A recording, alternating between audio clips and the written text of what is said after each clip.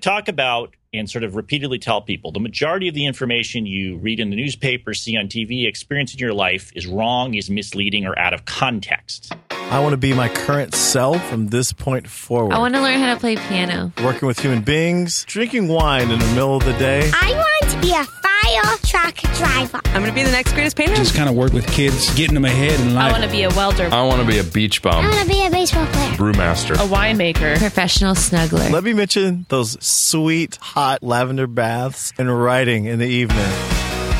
What's up, everybody? I'm Blake Fletcher, and this is the Half Hour Intern Podcast, where we explore the interesting paths that people walk in life. And in today's episode, we explore the path of being a data analyst. But before we get to that, I just wanted to update everyone on the contest, which is finally over. And I just drew the winners last night, so I'm going to go ahead and announce them here to you right now. And I also posted a video of me doing the actual raffle of all of the prizes on the Half Hour Intern Facebook page, if you would like to check that out and make sure that I'm being honest here and actually raffle these away. So the three winners for the camping gear prizes are a fellow listener, Hybrid Korean, which is a super funny name, by the way, and Choose Green is the third one. Just if you are one of those people, definitely go check out the Facebook video, because I say in that video which prize it is that you won. And then, as I said, there would be a fourth winner based off of the most fun or most creative review. So that winner is going to be getting a Half Hour Intern shirt, and that winner is Marco A. Shatter. And I'm going to go ahead and read this review here because I thought it was so touching and funny and just really awesome. It's just really great. So thank you, Marco. The title of the review is The Stuff of Dreams. Half Hour Intern has become one of the regular podcasts in my rotation. I depend on interesting, clever, and thought-provoking material to entertain my mind while I work. I'm a comic book artist, which is sometimes extremely monotonous work. I'm trying to finish the second book in my graphic novel series and have been chained to the drawing board for 15 to 20-hour shifts, even falling asleep there sometimes. The stories shared on Half Hour Intern help inspire me and renew my dedication to stay on task. Half Hour Intern reminds us that everyday people can accomplish so much with little determination. Time will pass whether you're working towards a goal or not, so why not strive towards something meaningful and leave the world in a better place than when you came into it? This podcast is a breath of fresh air in the podcasting world, letting you delve into the lives of everyday people. The interviewees are not celebrities. Their stories are not sensational, but rather relatable. This makes each podcast something of a treasure. History has always recorded the lives of the powerful and notorious, leaving the common man's experience a thing of mystery. In years to come, people can turn to the Half Hour Intern's archives to discover what people outside the spectrum of fame and fortune were doing with themselves, not for notoriety or any other extrinsic reward, but to fulfill their own passion. Also, I fell asleep at the computer last night and dreamt that Blake sucked me up into an enchanted shark watch and locked me into a room filled with the clocks and timepieces that were powered not by quartz crystals, but by the souls of his enemies. Bill Murray was there, trapped inside of a Kit Kat clock. We talked about Caddyshack and how it was not simply a comedy, but rather a satirical vehicle for deeper existentialist themes, heavily inspired by the early works of Jean-Paul Sartre. So yeah, on the off chance that Blake has such sinister powers, I thought it would be best that I leave a nice review for him and let him know that his efforts are much appreciated. So as I said, that it's obviously, it's kind of like a no-brainer to pick that review. It's just so awesome. Thank you so much, Marco. Super awesome. So any of the winners, just reach out to me through my website. There's a link to my email in the bottom there. Just send me an email. Let me know what your address is and all of that, and we will get the prizes out to you. On to today's episode. So in it, I interviewed Dr. John Johnson, who is a statistics expert, a data expert, and he is an expert at analyzing and breaking down data. And I was absolutely thrilled to do this episode because, as some of you know, in my prior life, I was a medical device rep. And something that I mentioned in the episode is in medical device, you constantly have to go over studies with physicians and nurses. You're just really, really immersed and versed in medical studies. And this basically made me an incredibly skeptical person because everyone has so many studies. Like, every company has so many studies. And as we see nowadays on the internet and stuff, like, you'll just be surfing the internet and it'll say like, oh, new study shows that, alcohol is good for you. New study shows that 3 glasses of wine a night is good for you. New study shows that 2 cups of coffee a day are good for you. And it's like every day there's 1,000 new studies that come out, and a lot of them contradict each other and say all these weird things. So that is a lot of what Dr. Johnson and I talk about is, can we make real like analysis with data anymore? Are we kind of screwed? Like, are we in a world now where we just can't trust our data?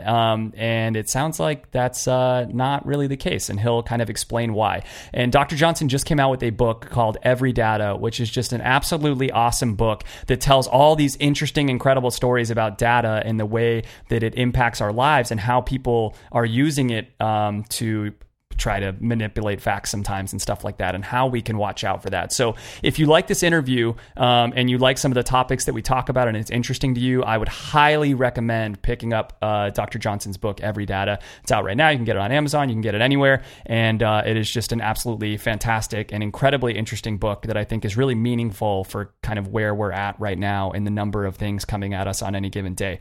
So without further ado, here is Data Expert. John, thanks so much for coming on the show today. Great to be here, Blake. Thanks so much. I say this to a decent number of people, but I don't know that I've ever meant it this much, that I am like absolutely thrilled to have you on the show. I come from a background of medical device sales where we used to have to go over studies all day long. Like that's a primary part of your sales role, is going over studies, with medical studies, obviously, with physicians, with nurses, with administration within the hospital. And there are so many studies that I would see, sometimes even by companies that I work for, but particularly other companies, that I would read through the entire study, and being somebody that was more or less trained to read studies, but more importantly, just a very cynical human being, I would just be reading these studies like, you got to be kidding me. Like this maybe is correlation at best, but definitely not causation. And it's always been such an interesting thing to me, trying to interpret data and if we can have good interpretations of data. So I like I said, I'm super thrilled to have you on and to talk about this with an actual expert that really knows what he's talking about.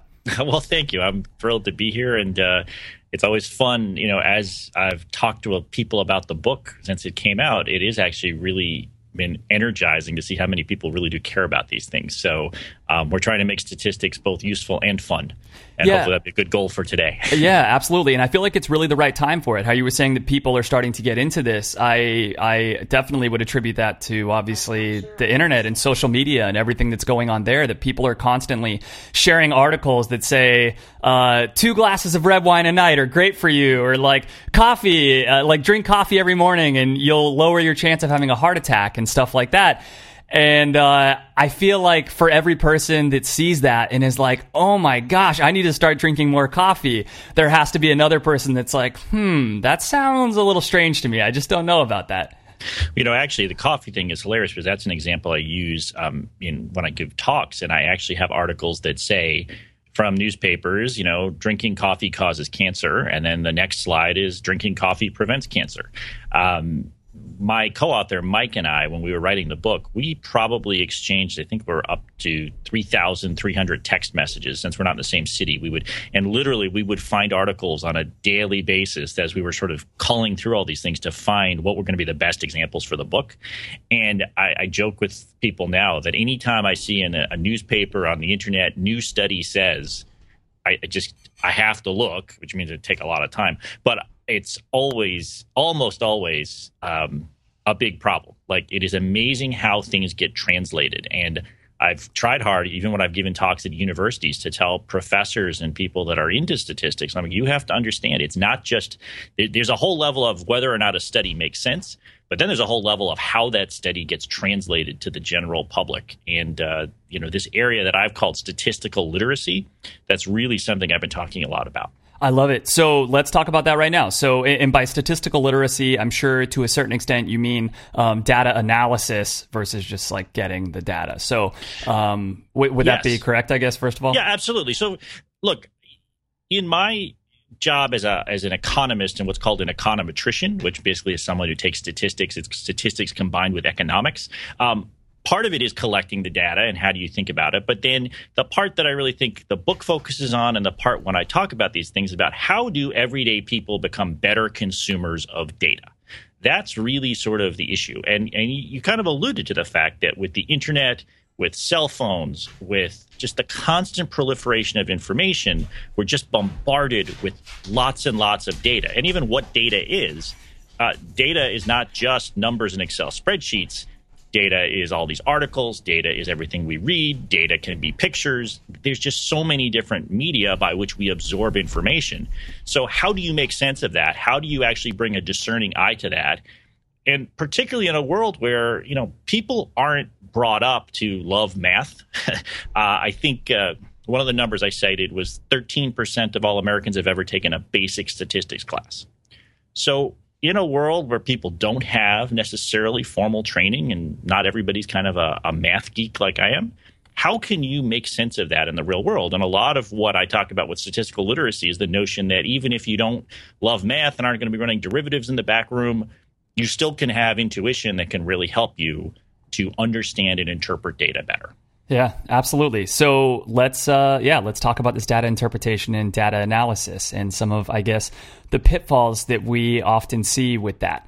So first of all, I guess I would like to know if you feel that there is any way at all, is it even possible for us to have objective data takeaways, or are they always going to be subject to bias or incorrectly linking dots and therefore looking at some sort of correlation versus a causation? So, and let's take a look at each one of those separately. So first, let's look at the bias piece. And I listened to a fantasy football podcast. Do you play fantasy football?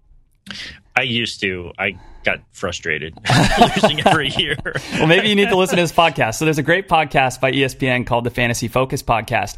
And the main host of the show on an episode last week, which is just very timely with this interview, he, in the intro, goes over all these statistics. He's basically trying to tell listeners to be skeptical of data that they hear about football players.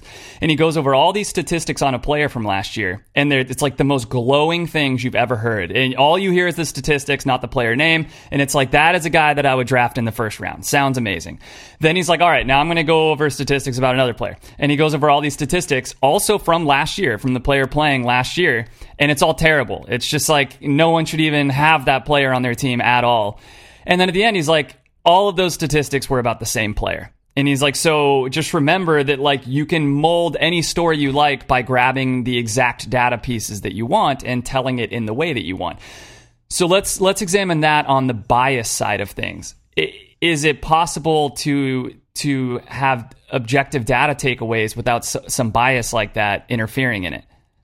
I think it is, yes. I mean, first of all, the science of statistics, the science of data analysis and sound data analysis does allow us to be more objective. Now, that doesn't mean that people can't manipulate numbers. What you just described to me is sort of a good example of cherry picking. Cherry picking we talk about a lot in the book, actually, and we have this great example about pediatricians. 4 out of 5 pediatricians prefer Gerber baby food, and we talk about how those numbers sound objective. And they were not falsified, but it turned out that the actual survey actually only had 12% of all of the pediatricians preferred Gerber baby food. So how can it be that you can rectify 4 out of 5? Because, again, don't have to be good at math, but 80% is not 12 out of 100. Yeah. And what it turned out is when they did the survey, they asked first, well, would you recommend baby food once a week? And a whole bunch of pediatricians said no, so they took them out. And then they said, of those that recommended baby food, would you recommend a specific brand of baby food? And a whole bunch of them said no, there was no specific brand. And so what you ended up with was, of the limited set of pediatricians who recommended a certain brand of baby food and recommended you give baby food to your baby once a week, those people recommended Gerber. That's where the 4 or 5. What a great example. That's so good. So that's cherry picking, right? But that, stepping back, data can be objective. Data should be objective. And, just the pure notion of, is the data true, right? People aren't necessarily making up numbers. So every statistic you just described about that football player was based on real numbers, right? There's not some sense that, passing yards was made up. That's real. The question is the context, right? I talk about and sort of repeatedly tell people the majority of the information you read in the newspaper, see on TV, experience in your life is wrong, is misleading, or out of context, right? The important part of good data intuition is putting things in context. And that's sort of where, in the example you just gave, I think where people could run astray, right? If I have the full context on that, I'm not going to make a decision about a given player in isolation without the name and just looking at one set of statistics or the other. I'm going to look at the total package. I'm going to look at the entirety of it. And so to me, on the first point, this cherry picking point, yes, this is something we talk about guarding against all the time. People can sort of try to sell you on things with limited sets of numbers. As a good analyst, as a good data person, you want to look at the total picture to figure out whether or not you're given the right data to answer the question you care about. Okay, so it sounds like on the bias and the cherry picking side, there are solutions to that, and it's basically looking at how much data am I being given right now? Am I being shown the entire picture or just part of the picture? And that will help you kind of solve that problem. Yeah, in part. I also think it's, when I look at data or a statistic, so I'm looking to see how qualified is it, right? Are there those little sort of footnotes? Are there the things, even in the Gerber example, there were things that said that, it was out of pediatricians who recommended baby food at least once a week. Those things were qualified. So I do think that's sort of a good anecdote to the notion of that, realizing that numbers in isolation can be misleading. They aren't always, but that's something you can be flagged or you can look for and just be aware of. Okay, interesting. So now let's go over incorrectly linking dots and correlation versus causation, and if there's kind of any way to get around this. So I before mentioned the coffee is better for your heart health, or alcohol is good for you, is one that everyone loves sharing around because it's like, hell yeah, I love alcohol, so this is great for me. So as far as I'm concerned, even if that was the most well-done study ever, even if that was somehow done in perfect isolation with a control group and a bunch of people that drink alcohol on a regular basis, and this is exactly how it turned out, to me, that does not say, a more logical explanation for that would be alcohol mellows people out, and people have stressful jobs. And when people come home from their job and they have a drink, they mellow out a little bit. And alcohol is definitely bad for your body. It is poison. But what is even worse for your body than having a drink is carrying chronic stress. So this drink is going to, I guess, be the lesser of two evils by helping you deal with some of the chronic stress that you have. Now, had you been someone that meditated, exercised, did all these things to deal with your stress, and you did not drink alcohol, I would have to assume that that would be the healthiest and best group out of the bunch. It's not simply alcohol is actually making you a healthier person. So how do we avoid things like that when this study just says something like, hey, alcohol is good for you?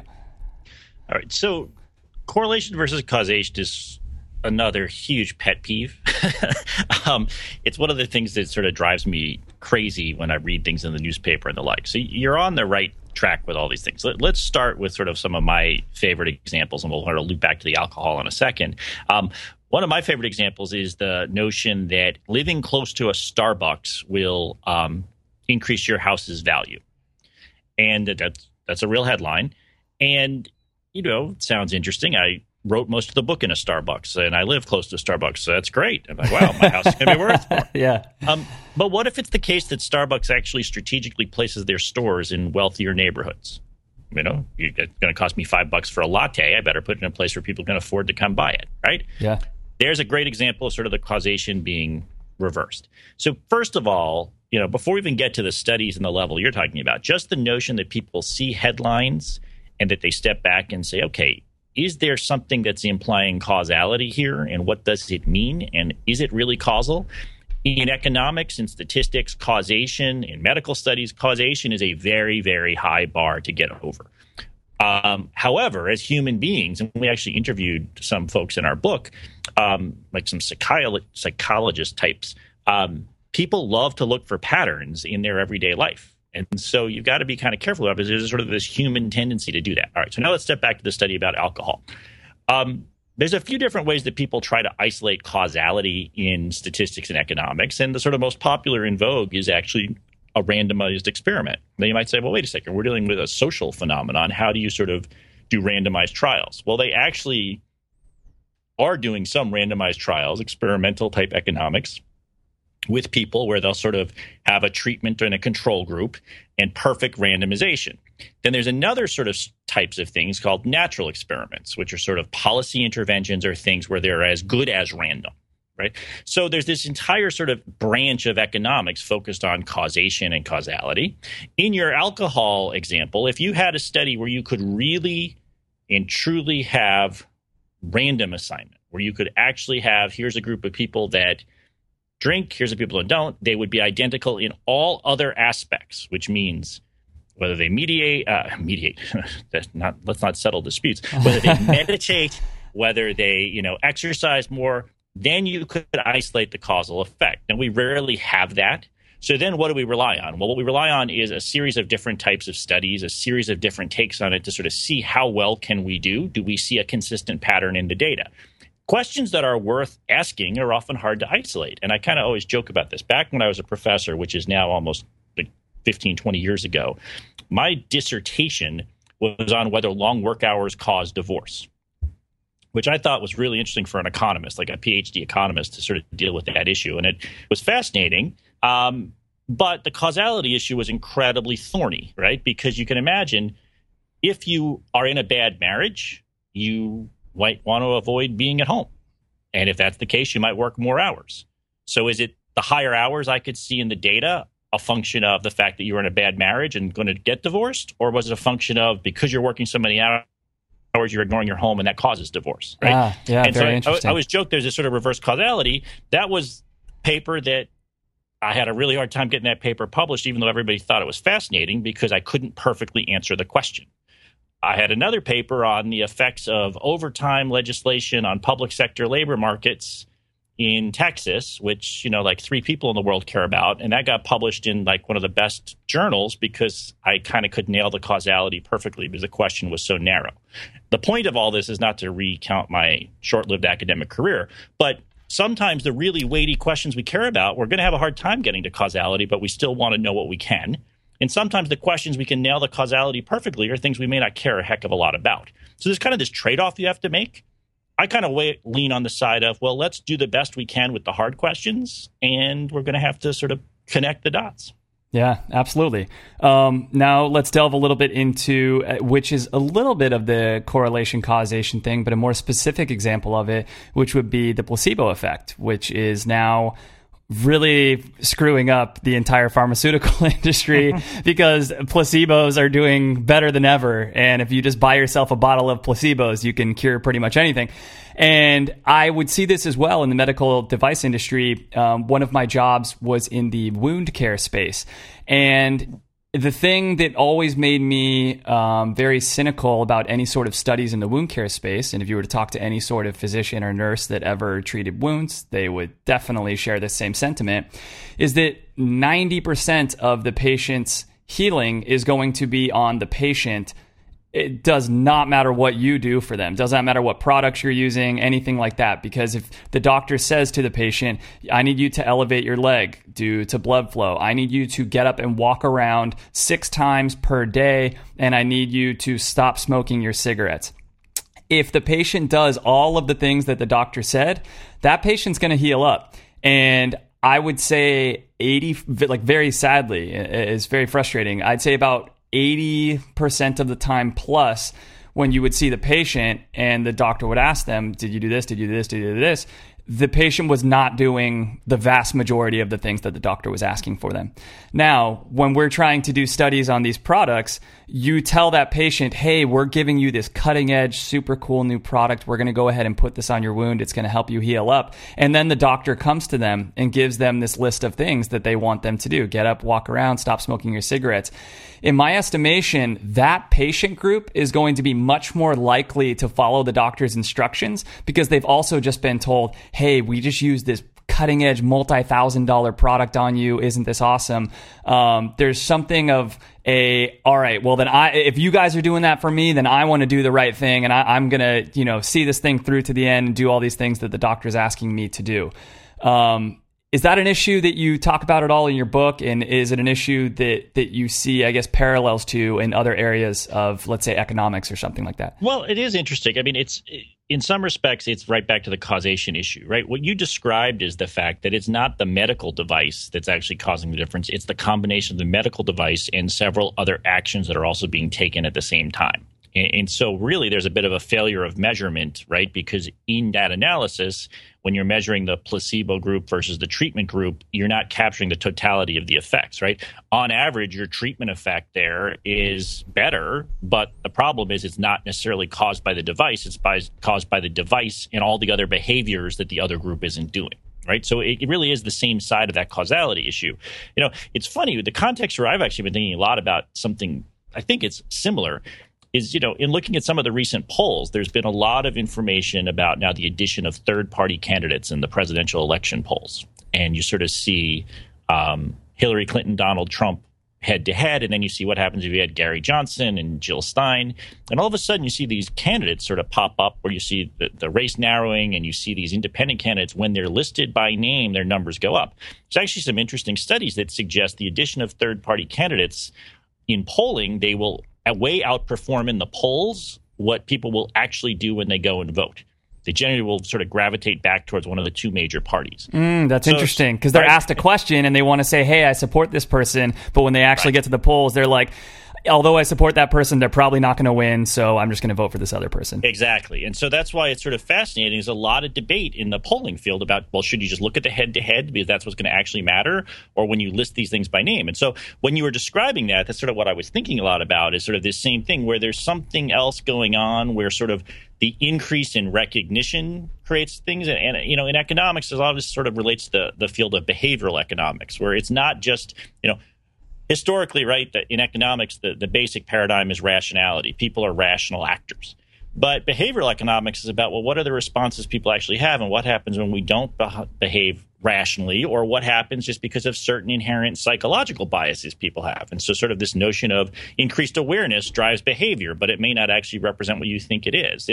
So what I don't say is that statistics is easy. It's not easy to disentangle all these things, but just the kind of awareness that we just described is actually pretty important. And I do think people are pretty capable of thinking about those types of issues. So that's a lot of, I said, when I go out with the book and try to talk to broad sets of audiences, I try to kind of convey that so much of being a good statistician, I think, is not necessarily purely the math. Sure, that's a part of it, but it's really the thoughtfulness of the analysis to make sure that you are not over-attributing things or under-attributing things, that you're actually being thoughtful about what you know and what you don't, and you can tell the difference. Right, absolutely. Well, man, and that example that you give with the independent political candidates is quite possibly the most perfect example of a difficult thing for a consumer to analyze themselves, because some of these other examples that we've been given, like what I mentioned with wound care products, like that seems kind of logical to me. Obviously, when you see a headline that says alcohol is really good for you, you should probably be a little bit scared. I mean, that just sounds kind of weird. That being said, when you are told, hey, Gary Johnson is polling at 12% of the vote, you're just all of a sudden thinking like, wow, he's getting 12% of the vote, not like he's polling at 12%. People might back out at the end. That is a very difficult leap, I feel like, for the average person to make. So I guess let's go ahead and parlay this into, like, how do we prevent ourselves from being susceptible to these sorts of things? What can we do to better break down and interpret data? Well, the first thing I would say is one of the ways that people learn in different ways. And fundamentally, I think I am a teacher at heart, even though I wasn't at the university for very long, but I do like to teach. And so the way I sort of try to make people comfortable with statistics is lots of different types of examples. Because what I find is if you remember the example of, wow, that article in the book about whether grilled cheese improves your sex life was a good illustration of, bad data. That's kind of helpful, or because obviously a grilled cheese improves your sex life. Obviously, especially when you survey people on an online dating site about both their sex, how frequently they have sex, and how much they like grilled cheese. But so the point, we actually tried to get the publisher to name the book "Grilled Cheese Sex" because the book actually, as it turned out, was released on National Grilled Cheese Day, but they just didn't. They wouldn't go. I thought it would have sold a lot more copies. Yeah, for sure. So first of all, I would say is heightened awareness. just sort of not taking everything at face value, thinking a little bit harder is sort of one thing. There's a couple of kind of key points I always point to in the book. We talked a little bit about cherry picking, which is one sort of common thing. And we talked about causality versus correlation, which I think is really huge. The other thing I always try to hammer when you say sort of what are three big concepts would be averaging. We see averages all the time. It's probably the most ubiquitous statistic there is. And people are familiar with it because they, think about it. If nothing else, school. Oh, my average in that English class. They added all my grades together, or my average in math, or my grade point average. So at least people are kind of familiar with that. But even averages can be incredibly, incredibly misleading. The average mayor in the United States makes $62,000 a year. The average deputy mayor makes $83,000 a year. Well, how does that make any sense? A deputy mayor works for the mayor. Well, the problem is, what are we averaging over? Basically, every city in the U.S. has a mayor, even like little tiny cities that, pay $10,000 a year. But only the largest cities have deputy mayors, right? So New York has 4 deputy mayors. They make $200,000 a year. The average over all the deputy mayors is much higher because it's a much larger set of cities. What's the point of all this? When you see things like an average, when you see something like new study says, when you see a number, the ability to step back and try to put it in context. What data is being used? What position is this person trying to tell me? Are there obvious questions that sort of should come to the surface when I look at it? These are not hard skills. They require a little bit of discipline. But I have found generally a little bit more of awareness really goes far in terms of being a better consumer of the massive number of statistics we're confronted with every day. Interesting. And so it sounds like if you are being given a number that's trying to be representative of a whole population of people, you really need to look into, should I right now be given the average or the median? Because one of these is going to be much more appropriate in this situation. Right. And it could be sometimes the average is the right thing to do, but you need to at least understand what is hidden underneath the average. There's significant variation under that average. So that's the sort of big picture point there. You see this again. I mean, partly because I've been asked a lot of questions about polling during the election year, but you will see reporters all the time talk about, new poll came out today. Now, everybody has heard of the margin of error, the notion that, when you present two numbers, there's some amount of statistical uncertainty in those numbers. And so, it's not precisely measured.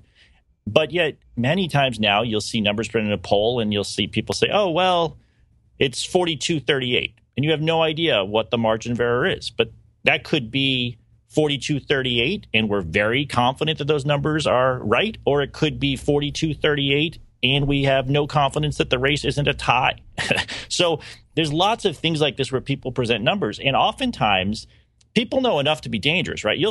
I've heard reporters say, we have this self-reported survey, and although it's not representative, there's still information to be gleaned. Well, let's back up a second here. You said it's not representative. So the information I can glean is that the people that responded to your survey online at 10 at night support someone by, this much. That doesn't tell me anything about the broader population. So there's all these types of things that go on where always asking yourself, what are they measuring? Who are the people that are responding? What is the story that's trying to be told? How tortured do the numbers seem? Those are the kinds of things that just sort of, I call them raising flags for my own analysis that sort of help people to sort of make more sense of numbers. Yeah, so this wasn't even something I planned on talking about, but hearing you say all that makes me think that we definitely should talk about this. Please go over the concept of a p-value for those that don't know about it and what we should be looking for if we are being told some interesting facts and figures that might not sound quite right to us. Okay, so when we think about statistics and we think about sort of, doing different concepts, we often think about sort of what's called hypothesis testing. The notion is that we're trying to determine at a very high level whether when we look at the data, can we determine that something actually appears to be a true statistical effect? In other words, we're finding a pattern in the data that is true, or is it just due to random chance? That's at the highest possible level. So we hear things like 95% confidence interval or p-value of 0.05. For historical reasons, actually, and there's a bit of a debate in the field, 95% is the confidence level that is generally accepted in scientific studies as the basis for whether something is considered statistically significant or not. So when you look at data or numbers or statistics, you often see these p-values or these t-statistics, and there's sort of this threshold above which we say something is a statistically significant effect and below which we say is due to random chance. Now, the problem is that historically, because that's the cutoff for whether something gets published in a journal or not, that's the cutoff for whether somebody says it's a real effect or it's noisy, is people have repeatedly gone and run numbers over and over till they find statistically significant effects. And that's sort of, this, sometimes people call it p-hunting, or, and so it's actually become quite a big debate about how do you do statistics and science. But the basic idea is I can't believe even this is an issue. That's crazy. It is, believe it or not. So, but that's the basic idea, is obviously just like measuring anything, we want to know whether what we're seeing in the data is due to chance or we think it's real. Right. And so just to, I guess, clarify or make that like 100% concrete, what he's trying to say is that if you have a p-value of 0.05 or if you have a 95% confidence interval, that means that if you were to do that exact same experiment 100 more times, 95 times, you will get the exact same result that you're saying you got the first time. Yeah, it's sort of right. I mean, the way you could put it is that if you were to, you've got some underlying value in the data, what we call the population value. Let's say the population mean. And if I repeated that 100 times, 95 out of 100 times, my confidence interval would include that actual true value. In 5 times, it wouldn't, roughly. That's what the 95 confidence means, right? It's literally from this repeating. So the idea is that we unfortunately don't know which 5 times it's not. But if we can find something where we think we're kind of can measure it somewhat precisely, that gives us more confidence in the results. I mean, the way I try to think about it is just imagine it's like having a ruler that can really calibrate. And if you've got really narrow confidence intervals, it means I'm pretty confident I've got the real value. Like I've got a good measure statistically. That's sort of the way I try to think about it, but hopefully that's helpful to your listeners. Yeah, it's interesting because then you give those examples of just polling some people at 10 o'clock at night on a website and then saying, oh, polls are showing this. If you were to run those polls through an actual thing, like what the hell would the p-value even look like on that? Yeah, I don't know. I mean, the p-values in part are going to be driven by the number of people you interview, but there's sort of just purely due to random chance. Then there's all these other issues we've layered on top of it, which includes, well, is it representative? What does it mean? There's a whole bunch of differences there. So, look, what I don't promise people is that statistics is always going to be simple, and I'm not pretending that everybody is going to be able to spot every single thing. But I do think there's a lawful long way from being completely misled to being, Nobel Prize winning statistician. And I think we can sort of move the bar in a way that helps people just think about these issues a little more clearly. So you do, other than questioning everything, which is, great advice for statistics, great advice for absolutely everything in life as far as I'm concerned. Other than questioning everything, do you think, I guess, to get back to the original question, do you think, because every example that we've given only compounds the problem. It doesn't solve it at all. So do you think that there is any way that when we are analyzing data that we can analyze it properly and we ourselves can have confidence in what we're doing? I guess here's how I would put it. First, know what data you're analyzing, know what the source is, understand what the data represents. Second, is it the case that the data you are looking at is appropriate to answer the question you care about? And third, think about what you can meaningfully learn from the data and what the potential limitations are. If you follow those sort of 3 broad principles, that actually takes you pretty far. Wow. I didn't say it's easy, but those 3 principles will take you very far in terms of data analysis. Yeah, those are great pieces of advice. All right, let's talk about what you feel is kind of the best way to spot poor data. So you already given us advice for ways that we can break down data and become better consumers of it. If we just have all kinds of studies flying at us, what are just some like red flags right away that could go off to be like, I question you? I always joke when I see the phrase "new study says" in most publications, I cringe. But that's a little cynical. Look, things that either sound way oversimplified, things that are based on small sample sizes, things that are unqualified statements. When I see people say things that are very definitive, I look a lot deeper, because the reality is the real world is pretty nuanced.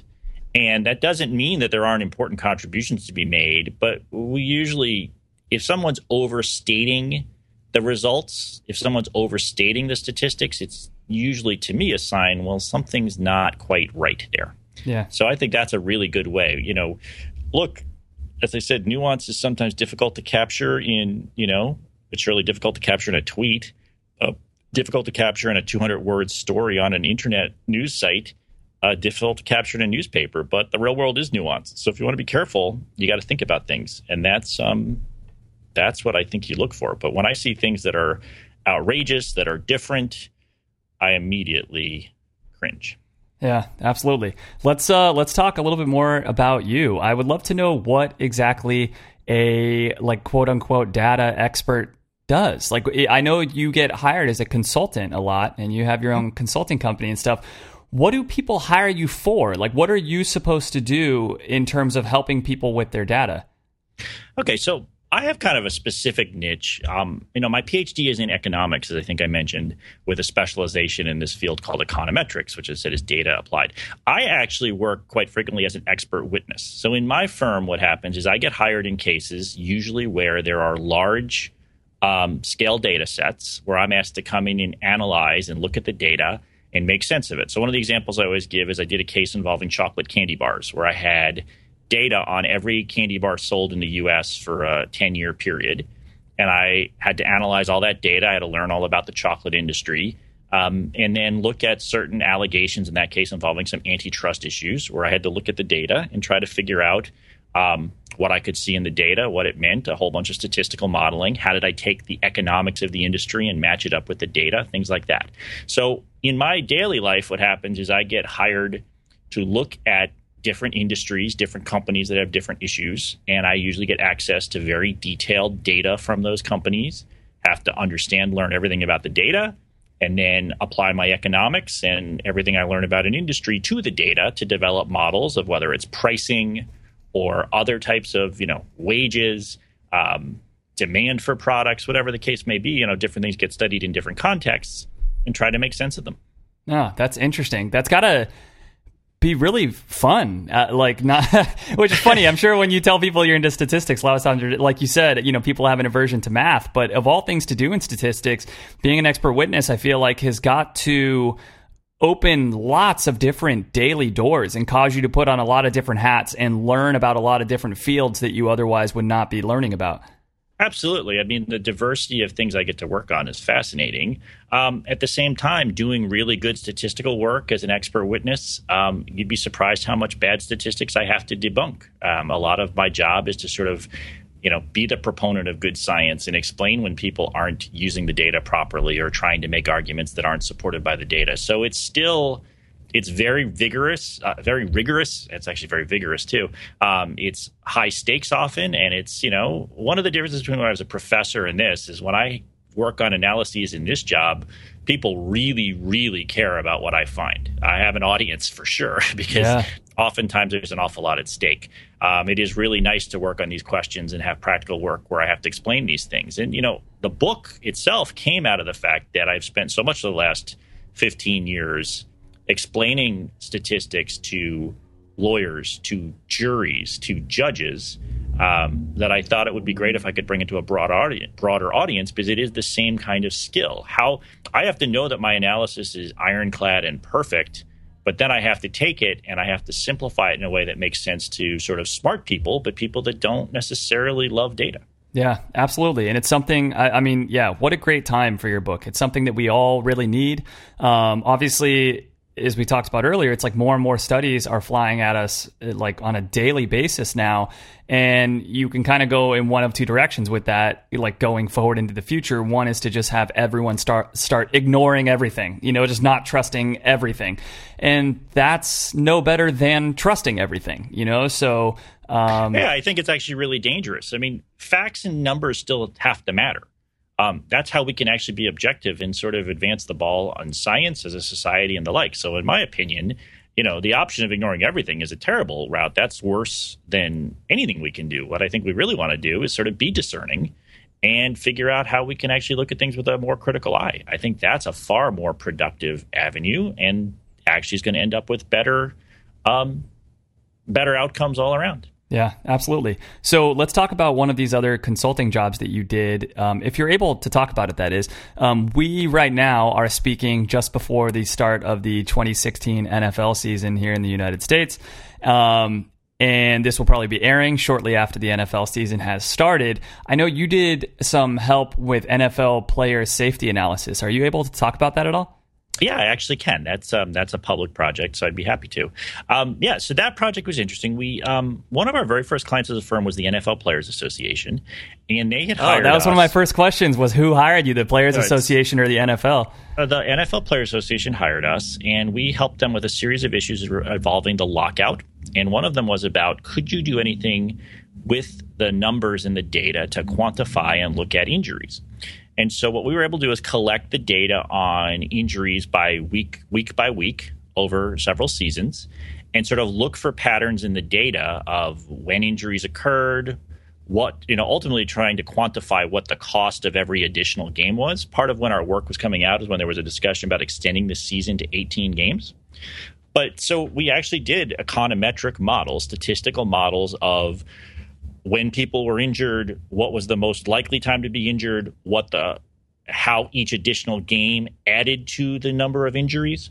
And unfortunately or fortunately, our study was responsible for the kickoff being moved back. As we found, one of the things we found is that the play where the most injuries occurred was when the ball was being kicked off. And imagine, it makes so much sense ex post. Both parties running at each other full speed, head-on collisions. That's when the most injuries were occurring. So we did a whole series of work like that, including those kind of insights, and then some different things on what the potential extra harm would be to an injury, to a career.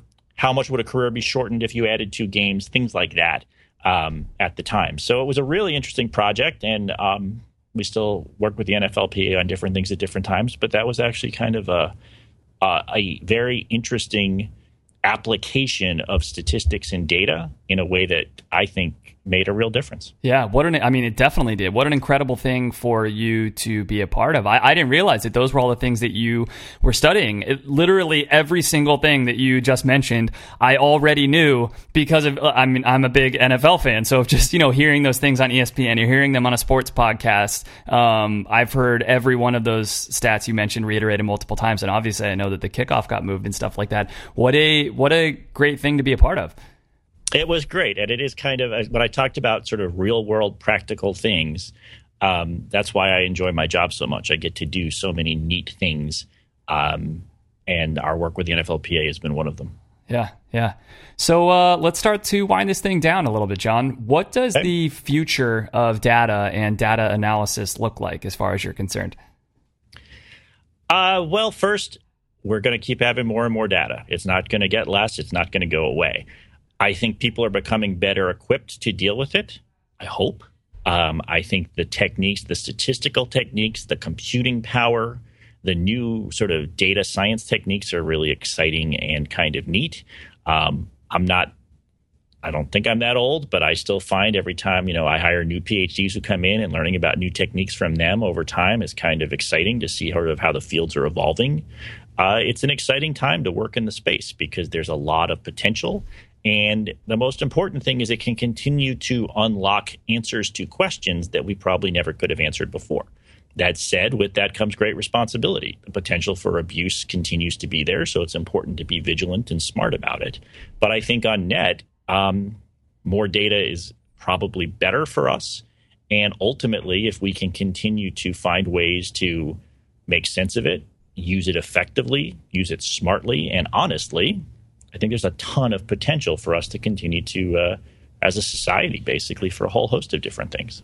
Absolutely, man. Love that. So obviously a great start for people to, listening to this episode is a great start for a lot of people to become better consumers of data. Getting your book, Every Data, would be another great step. I am so excited to read that book myself. Every review that I read on your book, by the way, is phenomenal. Like, people are just falling like head over heels for your book. Like, they just absolutely love it. So I'm really excited to read it. What do you think, if it's something that we haven't covered thus far, like, what is kind of the key takeaway that you hope that people will get after reading your book? The single biggest thing that I hope people get is, well, two things. It's not single, so it's two. One is I hope they find it empowering. I don't paint a pessimistic picture of this, although, yes, it's about hidden misinformation in your everyday life. That's not meant to, it doesn't mean that I think everybody should just be cynical about the power of data. What I actually hope it is empowering about both how to think about it, that people can actually understand and use data effectively. And again, you don't have to be a statistics whiz to make sense of the data around us. And so much of the effort in the book that my co-author Mike and I made was to try to get real-world examples that make it very down to earth. I'm proud to say I don't think it reads like a statistics book at all. I think it reads like a book that just it kind of moves quickly. It's a little bit like me, kind of frenetic, but it's a fun read, and I'm very proud of it. And thank you for the nice words. It's kind of the reviews have been fun to see come in. I bet. That's so great, man. Well, yeah, congratulations. And like I said, I can't wait to read it. John, thank you so much for coming on the show and all the info for us. This was such a good learning experience. We appreciate it. Thank you, Blake. My pleasure. Hey everyone, it's Blake. I hope you all enjoyed the episode. If you did, I would appreciate it so much if you told a friend about it to help spread the word about the show. And if you've been listening to the show for a little while and been enjoying yourself, I would really appreciate it if you left a review on iTunes. That's a way that a lot of people learn about new podcasts. And the more reviews and the better reviews that a podcast gets, the more people that podcast ends up in front of. So that would be a really awesome way to help the show. And if you're sitting there and thinking to yourself, yeah, that's all fine and good, Blake, but what are you going to do to help me out? Well, how about being a guest on Half Hour Intern? That is right. You could totally be a guest on this show. So if you have been sitting there listening to this show and thinking to yourself, you know what, I do this totally awesome thing for a living, or you know what, I have this awesome hobby that I'm really, really passionate about and I would love to tell people about it, go to halfhourintern.com and click on the Submit Your Ideas link at the top of the page. And through there will be forms that you can fill out to get in touch with me about the possibility of coming on the show and being a guest yourself on the Half Hour Intern podcast. Thank you guys so much for listening.